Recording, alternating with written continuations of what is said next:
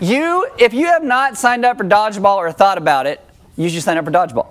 I've been reading some of the rules this week, rules I did not even know. I don't know why we have to have all these rules for dodgeball. We are bringing in an actual dodgeball referee to rep the games. So if you're like worried it's going to be me, it's not.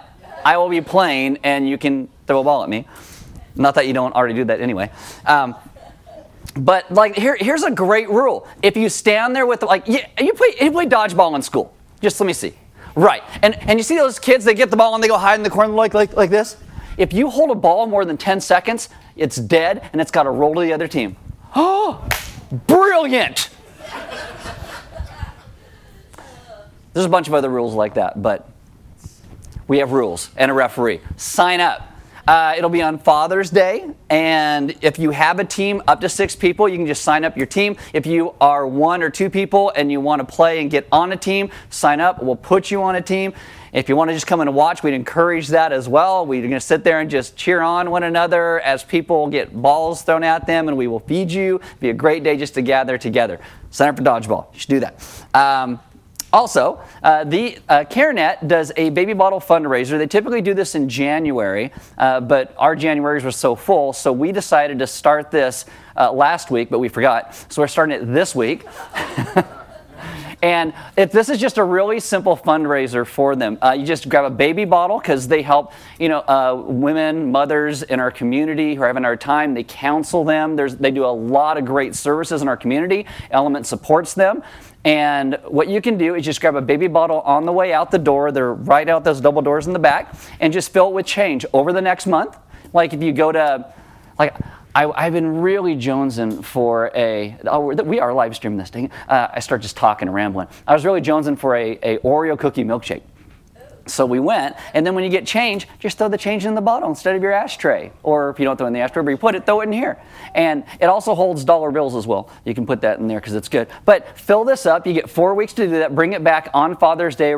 Everything goes to CareNet. So just grab one and take it, and at your leisure, just fill it up and bring it back. If it's not full, it's okay that it's not full. And if you get attacked anytime in the next month when this thing has a whole bunch of change in it, it works great too. Aaron's just going to shut up now. If you are new to Element, welcome. There are Bibles in the seat backs in front of you. If you don't own one, you can have one. If you forgot one, you can use one. There are sermon notes around the room. On the communion tables, they look like this. And on the inside, on the left-hand side, you're going to get a half-page recap with some stuff that we talked about today. On the right-hand side, you're going to get some questions to reflect on what we talk about. On the back, you're going to get the verses that we're covering. On the bottom, there's a place for notes. And at the very end of the message, I'm actually doing this thing in the second paragraph that I want, hopefully if you have that, it's a great thing to walk away with to keep, but I'll point it out when we actually get there. If you have a smart device, you can download an app. It is called YouVersion. Click on More and then Events in YouVersion. We will come up by GPS in your smart device, and you will get sermon notes, verses, questions, announcements, and all that goes with today's message. My name is Aaron. I'm one of the pastors at Element. Why don't you stand with me for the reading of God's Word. This is James 5:19 and 20, and it says, "My brothers, if anyone among you wanders from the truth and someone brings him back, let him know that whoever brings a sinner back from his wandering will save his soul from death and will cover a multitude of sins." Let's pray. Father, today we ask that as we end the book of James, you would teach us what you have been showing us the entire time, how to live lives that honor you and step into one another's lives in ways that we love one another. Teach us to walk and trust the ways that you lead us so that our lives would glorify you and that we would begin to love one another correctly. Amen. Have a seat. All right, so this is our very last week in the book of James. If it is your first time, you've got 18 weeks to catch up on. Go in the parking lot, put it on 10 times speed. And I'm kidding. This is our last week. And I really love it when we go through a book and we finish and we get to the end, because I feel like, there's the finish line. We've gone through. You guys have hopefully learned a lot in this. But also, I would tell you that I would love for you to go back in a week or a month or a year or a couple years and go through the book of James again. Just read it, because the scriptures are what we we call didactic in nature. They teach us. And I think the more that we read and the more that we pray and the more that we walk through the scriptures, the more that we learn. And so even though this is our last week, I would still encourage you to go back at some point and read through it again and again. Before we even started to teach through the book of James, before I started to write anything down, I had gone through it like 7 to 9 times just to make sure I had certain things in my head of where I wanted to take you with it. So spend some time and go through that. Two of my favorite commentators, they actually end the book of James with those last couple verses, and they call it spiritual reclamation. I called it speaking the gospel because in the end it's going to be the same thing. So to bring this to a close, what I'm going to do is briefly cover and talk about everything we've talked about really quickly and then bring it to how James closes the book. So far what we've talked about is trials. The people that James writes to are these people who are placed out in the world. They believe in Jesus. They're Jewish believers, but they are downtrodden by those around them. So we start in the place of trials. And then we speak about faith and doubt, because in the midst of those trials, there is some faith, but there's a whole lot of doubt that comes with it. And then we talked about the paradox of suffering. After that, we talked about temptations and desires and what they actually look like in real life. Then we talked about speaking and listening. We talked about being hearers of the word as well as doers of the word. We talked about how to not be judgmental but actually extend mercy to others. We talked about how to walk in works in our lives that reveal the faith that we say that we have. We've talked about watching our mouths and the things that we say. We talked about walking in wisdom from above versus wisdom from below. We talked about pursuing godliness and not worldliness. We talked about walking in humility. You're like, we did?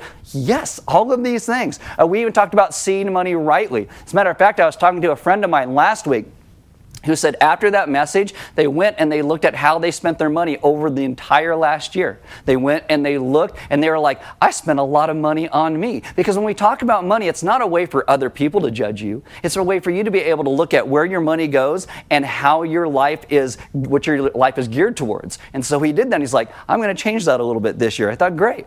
We talked about the importance of patience. We talked about walking with God and trusting His Spirit, that our salvation is found in Christ alone. And that leads us to a place of humility, so we don't have to be anxious and build walls around ourselves where maybe we do something that's kind of embarrassing to ourselves. But it's okay. It's okay because God is the one who rescues us. He is the one that gives us our identity, and so our yes can be yes and our no can be no. And then last week we saw how James moves us towards the ideas of prayer in ways that we trust Christ for our maturity and our life. We talked about the empowering work of God's Spirit that enables us to pray and praise at His guidance. And these are all gifts that God gives us through His Spirit. And they are birthed in us as we are anchored in the person of Jesus Christ. And what I wanted you to see through all of these things that James walks through is this isn't a list in our lives. Here's the things you do. What it is a way to see that we are meant to be in relationship with our Heavenly Father through Jesus Christ, the Son.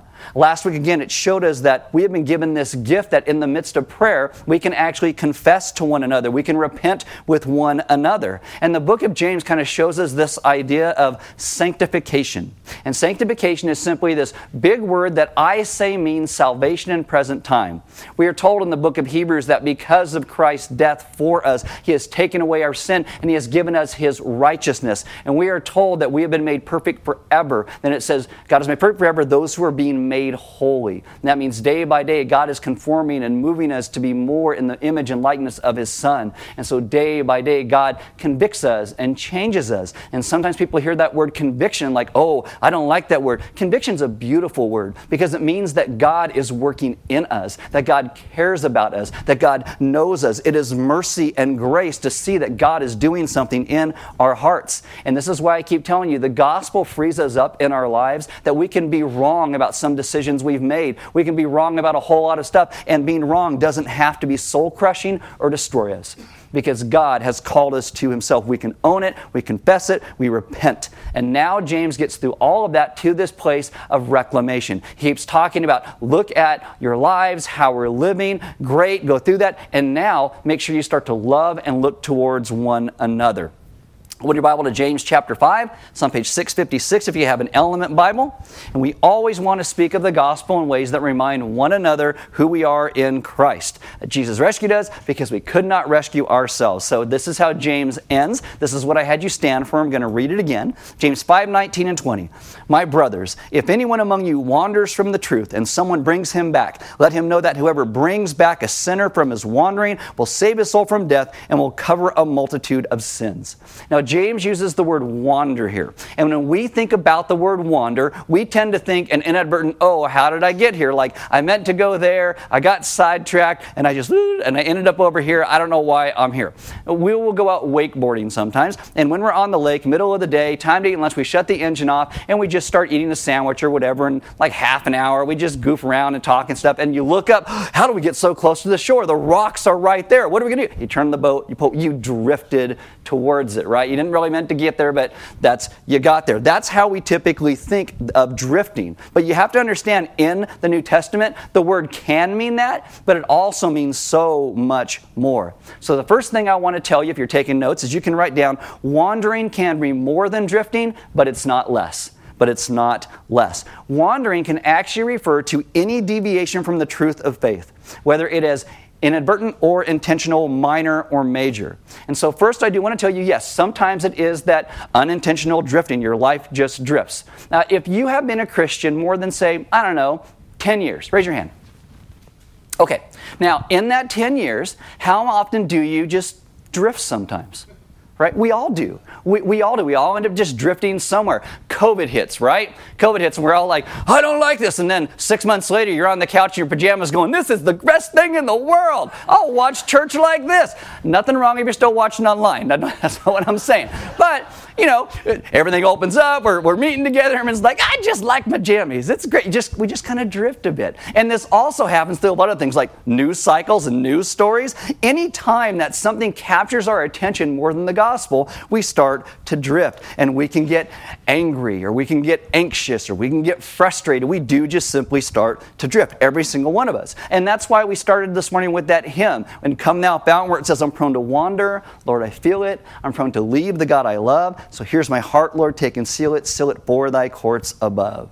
Sometimes wandering is inadvertent. We just start to focus on other things, and God seems to become less important to us. But James also, when he writes this in the book, it's very important because sometimes that wandering happens because we choose to.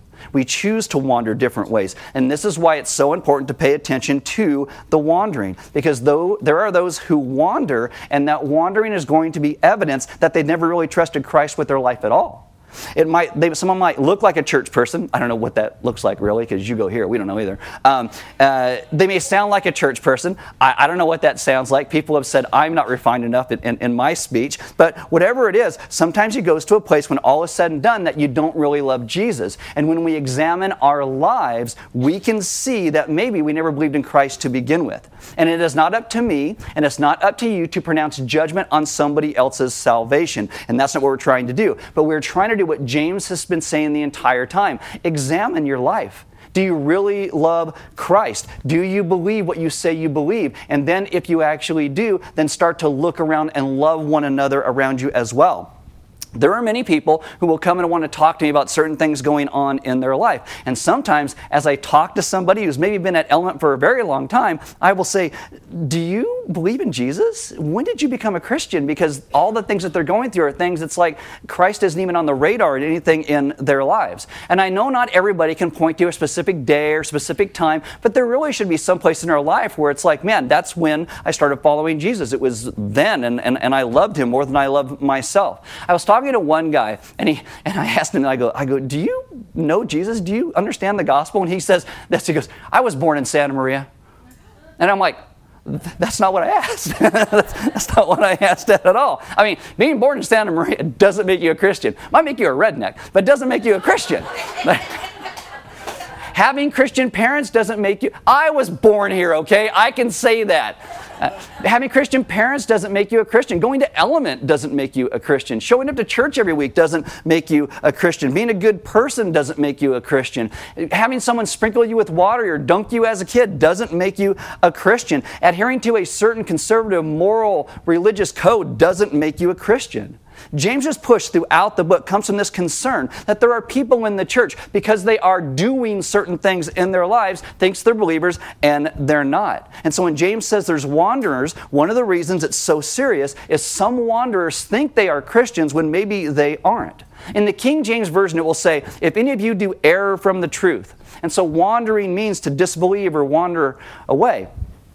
Right now in Christianity, there's this huge thing called deconstructionism, and people are deconstructing their faith. And there's people who have been pastors, or people in the music scene who are all like, I'm walking away from Christianity because I'm deconstructing my faith. And if you look at what they're deconstructing, they're not deconstructing Christianity. They're deconstructing a moralism and a legalism. They're not deconstructing a real relationship with Christ. And it's sad because this is what James is talking about. This word that we get wander from, it's this Greek word that refers to the planets. Eventually, we do get a word planet from that. And it's like a heavenly wanderer. And the Greek text, it's almost like, I don't care what's happening, I'm going to do the thing I want to do anyway. 2 Timothy chapter 3, verses 12 and 13 says, indeed, all who desire to live a godly life in Christ Jesus will be persecuted, while evil people and impostors will go on from bad to worse, deceiving and being deceived. That word will go is the same word for wander that James uses. 2 Peter 2:15, forsaking the right way, that would be the way of faith, the way of the Word of God, they have gone astray. That gone astray, that's that same word, that is wandered. Wandering is not only an inadvertent wandering, it can be, but it's a love of something more than we love God Himself that leads us into something that James at this point would have called sin, and then we delight in that sin. And I don't know if you've ever seen an example of this in your life. Maybe someone you love or care for, and they jump into something, and it starts destroying them, and you say something about it. And instead of being like, yeah, you're right, they just double down on that thing that's destroying them. A lot of times that's a relationship with somebody. It's like somebody's just not good for somebody else, but they don't care. They just double down on that thing. It is a decision that says, I'm going to love this thing more than I love my God. I'm going to love this thing more than I love the grace of Christ. That is wandering. And that's a question we have to ask ourselves that James pushes us towards. What do we love more than Christ Himself? What do we love? And that's a hard thing to come to because a lot of us don't want to actually look that closely at it. James does not see all wandering as just being absent-minded or unconscious. It's a wandering not just in some doubts or questions. We've already dealt with those, that sometimes doubts and questions are good. They can lead us into answers that lead us deeper into faith. But James is talking about here a wandering in a lifestyle. Like today, what we want to do is we like to separate people's actions from their beliefs. But in James's day, it wasn't like that at all. It's why when he talks about his faith, he says, I will show you what I believe by what I do. You can look at my life, and the way I live shows you what I... And that's true for all of us. Ancient believers would never separate, like we do today, the physical from the spiritual. It was all one person. You wouldn't separate the intellectual from the behavioral or the doctrinal from the moral. Greeks did that. And today we are much more informed by Greek thought than we really are how the early church would have thought. We are not a split being. We are one. And what feeds one is going to feed the other. It just does. And so as James continues to ask the questions he does, it keeps coming back to these ideas. What do you believe? Because that affects how you live your life. Now, there is this old word called apostasy, and it talks about, wandering from the faith, walking away from it. And that is really discerned in two ways. One is called doctrinal aberration, and the other one is called moral deviation. And doctrinal aberration is when we stop believing what Jesus has said about Himself or what the Scriptures have said, and we say, this is what I think the Bible teaches. And it's like, but it actually says this. Well, this is what I think it's supposed to say. It's like, well, but it says that is doctrinal aberration. And then moral deviation goes along with that because it affects our doctrine. They go back and forth with each other. What we believe about God and what we believe about ourselves. Millions of people today, you will see this. They will change what they believe to accommodate their behavior. And the Scriptures are constantly moving us to a place where many times our behavior needs to change because of what the truth of the Scriptures reveals and what God calls us towards. And too often we are changing what we believe to accommodate our morals. And James says that is wandering. You see how big and encompassing this word actually becomes as you start looking at it? See, James's concern is not because he's angry. He's concerned because he loves these people. This is why throughout the book he's been calling us to be sensitive to the moral changes in our own behavior while avoiding judgmentalism. Then look at the behavior of other people. Be sensitive to the changes in our brothers and sisters around us. In our day, moral wandering could be a very sure sign of theological wandering. Billy Graham once said this: "No man can be said to be truly converted to Christ who has not bent his will to Christ. He may give intellectual assent to the claims of Christ and may have had emotional religious experiences. However, he is not truly converted until he has surrendered his will to Christ as Lord, Savior, and Master." And this is why at Element we talk about what the gospel is so often, what the gospel truly means, so we know how and why we are actually saved. Because when we know how and why we are saved, we can then identify the lies that we tell ourselves and then the lies that other people are saying as well. And then we get to step out and be God's ambassadors in the world to truly woo one another back to Christ as we love them, as He has called us to. And it is, again, why the book of James is so hard, because it keeps going back to that brutal self-examination each step of the way. The book is not about perfection. The book is not about you figuring it all out. It's about trusting Christ as He changes us day by day. And when we understand the gospel and we're willing to step into the messy, broken lives around us, not that ours aren't messy and broken at the same time, James says, you know that whoever brings back a sinner from his wandering will save his soul from death and will cover a multitude of sins. See, this is about after we examine our lives, then we step into one another's lives in ways that love them, which then goes into my second thing, if you're taking notes, is this: how are we meant to be in each other's lives? Well, this is what James talks about. There have been a lot of churches and a lot of Christians throughout the ages that have wandered, not always for any good reasons whatsoever. Now, I want to kind of talk to you about the church in the city of Corinth, because Paul goes in here and he talks about some wanderings, and I think it kind of relates to James and how he talks about this.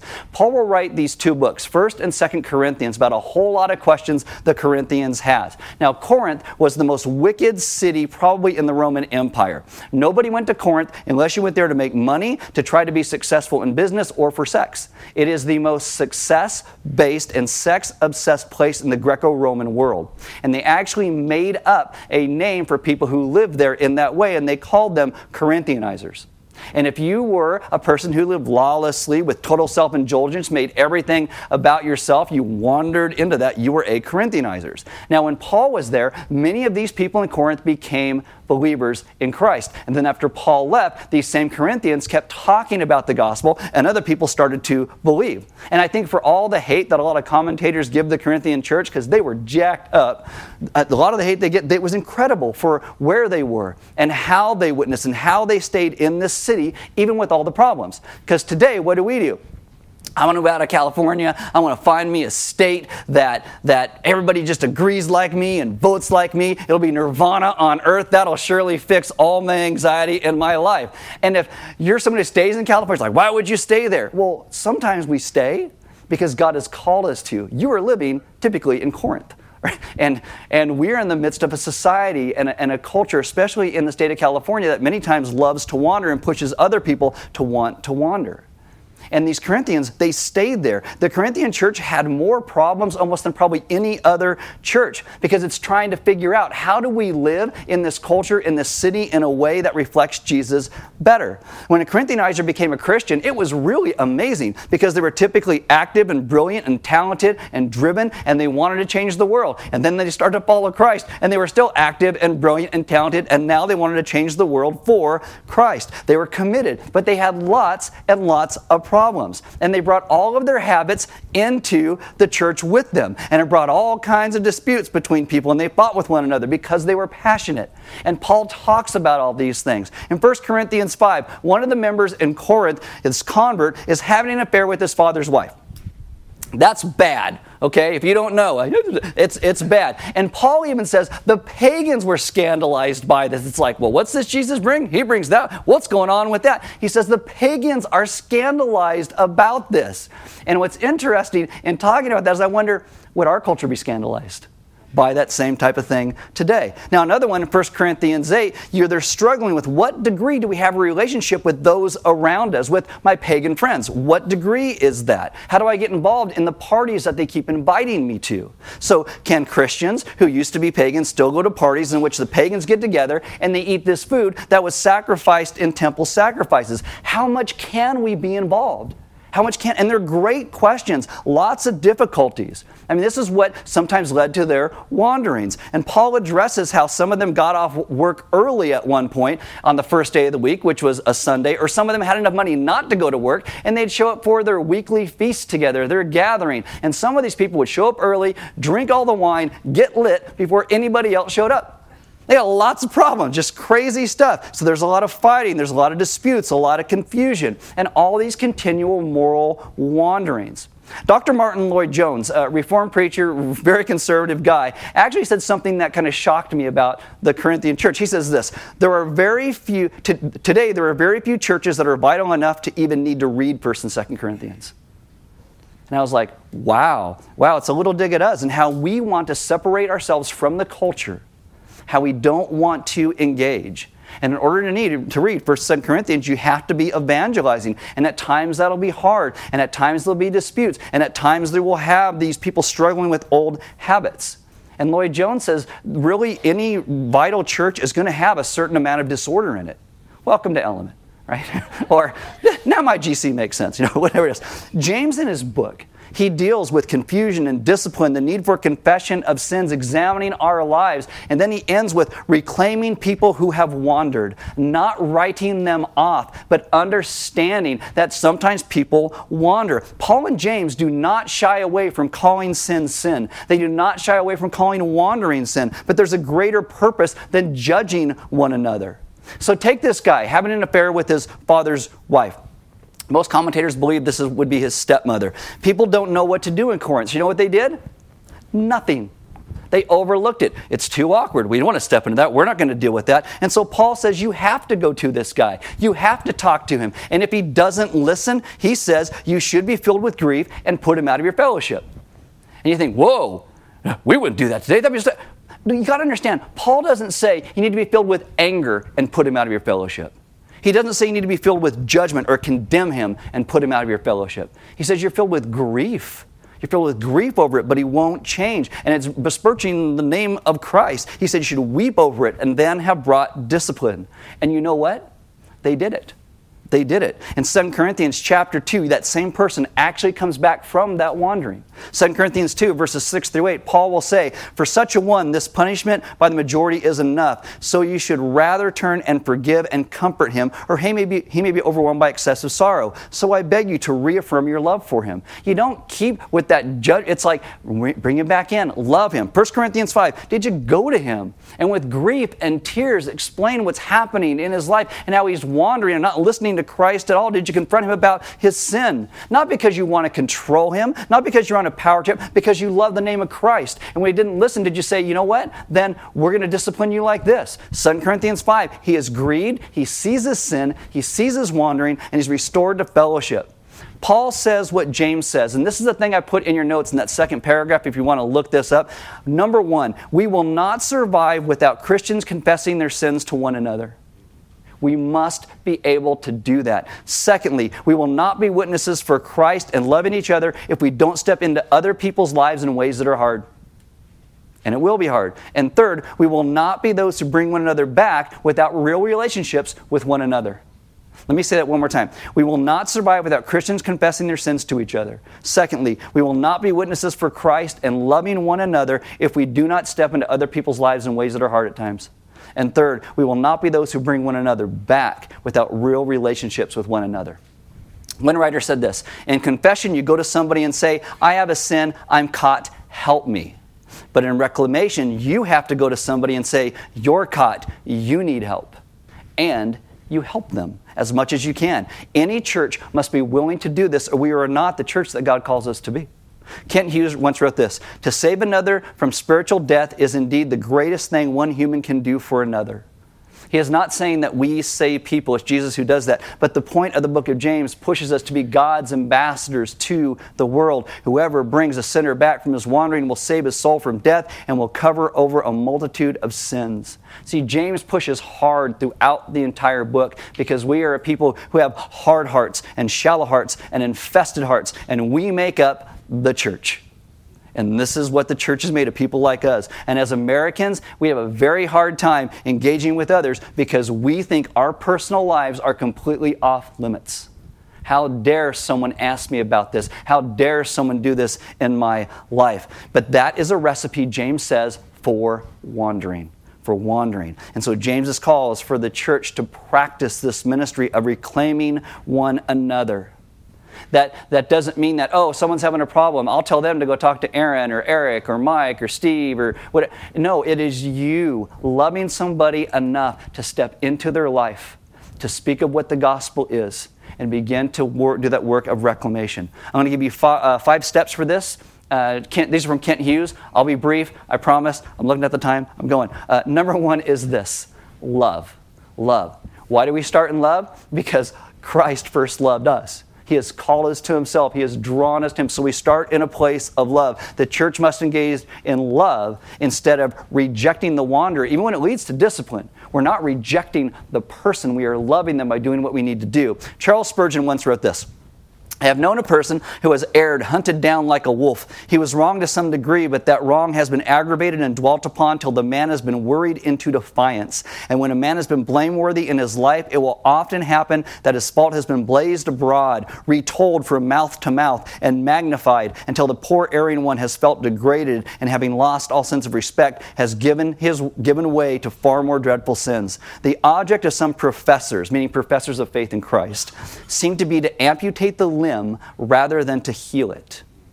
And when he says that, he's referring that many times we will talk to one another about somebody and something they're going through rather than talking to that person. And love would take us to talk to that person. Proverbs 10 verse 12 says that love covers this multitude of sins, not because love atones for them, but because love cares enough to maintain this relationship, to step into each other's lives where people are wandering. It is grace, and in that grace, God moves. The second thing he says is integrity. Integrity. If we are to be used to help restore someone, we must possess what we want them to have. Right, a relationship with Christ. I'm not saying you can't ever mess up. You don't have to be perfect. Galatians 6:1, Paul says, brothers, if someone is caught in a sin, you who are spiritual should restore him gently, but watch yourself or you also may be tempted. So to restore someone else, we must trust in Christ ourselves. Love, integrity. Third, he says, prayer. That's all we talked about last week was prayer. We must pray for those who wander, even if we need to confront them. 1 John 5:16, if anyone sees his brother committing a sin not leading to death, he shall ask and God will give him life. And sadly, as I said so often, our words go out to each other in gossip rather than to God himself. And if you have somebody in your life that is wandering and you love them, you should start praying for them. And your prayer should be specific, detailed, regular, and passionate. Last week, we had you guys fill out prayer requests and then when you came and got communion, you grabbed one and took it with you. Hopefully you prayed for that this week. We had about 12 left and we gave those to everybody on staff, so if you did put one in, don't worry. Hopefully everything got prayed for this week. But that's a way to begin, to write things down. I want to pray for this person, make it detailed and specific and regular and passionate. James says last week, the prayer of a righteous person is powerful and effective. Love, integrity, prayer, and then fourth becomes that confrontation. Then the confrontation comes. But the confrontation comes out of love itself. Love doesn't shy away when someone needs truth. 2 Thessalonians 3:15, Paul tells this church regarding disobedient children to warn them as a brother. And that word means brother or sister. In Acts 20, Paul speaks of admonishing the church in Ephesus for 3 years. 3 years he kept doing that. Too often we want to overlook things in people's lives around us that we say that we love because not confronting them makes our lives easier. Not their life, but our life easier. But as God's people who are not of this world, right, we live differently because we are now part of God's family. And when we do confront, we must do so relying on the wisdom and the love of God. Love, integrity, prayer, confrontation. And then as a last resort comes that type of discipline. last resort. Jesus even instructs us. Jesus will say how to do this in Matthew chapter 18, which in our next series, Never Read a Bible Verse, that's the last one I'm going to cover before we end that series. There are times we must do that for the sake of the wanderer and the life of the church. This is what it means to live redemptive lives.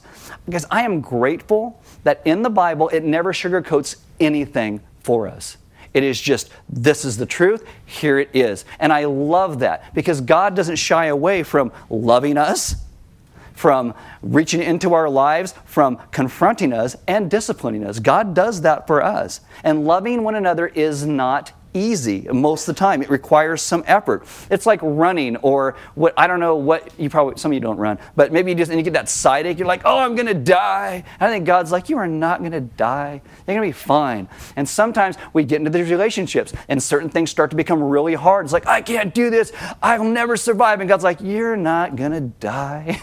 You're going to be fine. You're going to be fine. Step into these things. It's going to be hard. Your relationship will actually grow when you begin to do this. We love one another in the hard places. Why? Because love covers a multitude of sins. And the way that we bring brothers and sisters back is to woo them with the love of Christ. And when we speak of God's love for us, that's not in some mushy way. When you speak about the reality of the love of Christ, it is Christ's death and resurrection given for us. It is the gospel. How do we live as a gospel-centered people? We must know the gospel. That's it. Jesus saves, not us. And so we speak of his message of how God reclaimed us, how he drew us to himself. And then we call people to him. And yes, this is how the book ends. It ends with, after all these things of examination of yourself, examination, now look to others. And where are they? And after you've done this hard work, or God's Spirit has done this hard work in you, we then step into others' lives in ways that love them enough to speak the truth. Again, not because we are trying to manipulate them, not because we want power over somebody else, but because we love them the way God has first loved us. And this is why every week we got to come back to the place where we understand what the gospel is. That we have run from God. That we have wandered in many ways of our lives. That we have run towards rebellion. And our God has come to save us. And this is why when you take communion, you break a cracker. It reminds us that Christ's body was broken for us. A decision that he did to save us. His body broken. His blood poured out. That's why you dip it in the wine or the grape juice, because we cannot atone for our own sins. But Jesus does it for us. And as I said, when he does, his righteousness is then placed upon us as a gift. We get to become a people who have a righteousness before God that is not our own. It is from Christ himself. And then God lovingly does this work in our life day by day, as he convicts us and moves us to be a people who conform more to the image and likeness of his Son. We come as we are, and God then does his work in us. And as we come to communion, we remember that it is not me who changes me. It is my surrender to Christ as Christ, through his Spirit, changes me. And if you'd like to take communion, they're on all the tables. If you want a sealed single use, those are in the table in the back. If you want a gluten-free option, it's in the table in the back. But this is why we take communion, to remember and remind ourselves what Christ has done. If you need prayer, maybe you are in a place today where maybe you have somebody you feel like God is calling you to step into their life and they're wandering in a way that's hard and you don't know how to do that. Grab someone at the Welcome Center. They'll connect you with somebody. We'd love to be able to pray with you about that and talk through some of those things. Because God is good and God is faithful. And we so often as God's people are so unfaithful. And yet he is good. And he keeps calling us back to himself. And so let us be a people who trust him enough to live as he calls us to. If you would like to give, there's offering boxes next to every door. We give because God gave so much to us. Giving is part of our worship. We do not pass a plate. It's always meant to be a response to what God has done, so that's why we do it that way. And I encourage you to grab those sermon notes. Take those questions. Talk to your family, your friends, your gospel community about that. Maybe you can identify some wanderers that you know right now that you would love to have people start praying for, and maybe help you to know how to step into their lives. Or maybe you are that wanderer and somebody has talked to you, and now you find yourself here today and I'm talking at you and you're just like, oh my goodness, will God not leave me alone? No, he won't. He will keep going after you because he loves you. Because God is good. And so we, as a people, respond hopefully in that same way, understanding how God chased us down and loved us and brought us to himself. Let's pray. Father, we thank you for being so good to us, that we as wanderers have run from you. And God, if we're totally honest, it is not just some inadvertent wandering where we're eating our sandwich on a boat, we end up next to some rocks. It is that we have decided that we want what we want more than we want to love you. And so I ask that we would begin to see the beauty of the gospel, of our own salvation, of what has been offered to us. That our Savior would come in love to die in our place, to restore us from our wandering. And I asked, Lord, that you would get that deep down inside of us so we would understand it enough that we would have a passion to step into other people's lives around us like you have first stepped into ours. That, as we always say, our lives would be a response to what you have first done. That we would understand the great grace that we have received. And in grace and integrity and prayer and love, we would step into one another's lives. That we would be those who reclaim those who wander, not because we have the power of reclamation, but because we have experienced the power of reclamation. Teach us to live in ways that glorify you and that honor you as we live as your children in this world. Amen. I know Mikey dropped the curtains. As he does, just really quickly, take a moment and think about if there is anybody God is leading you to step into their life or talk to them. Or if you are someone right now who is wandering, to identify the places where you are drifting in your life. Whether it is inadvertent or whether it is on purpose. God, is there anybody you are steering me towards?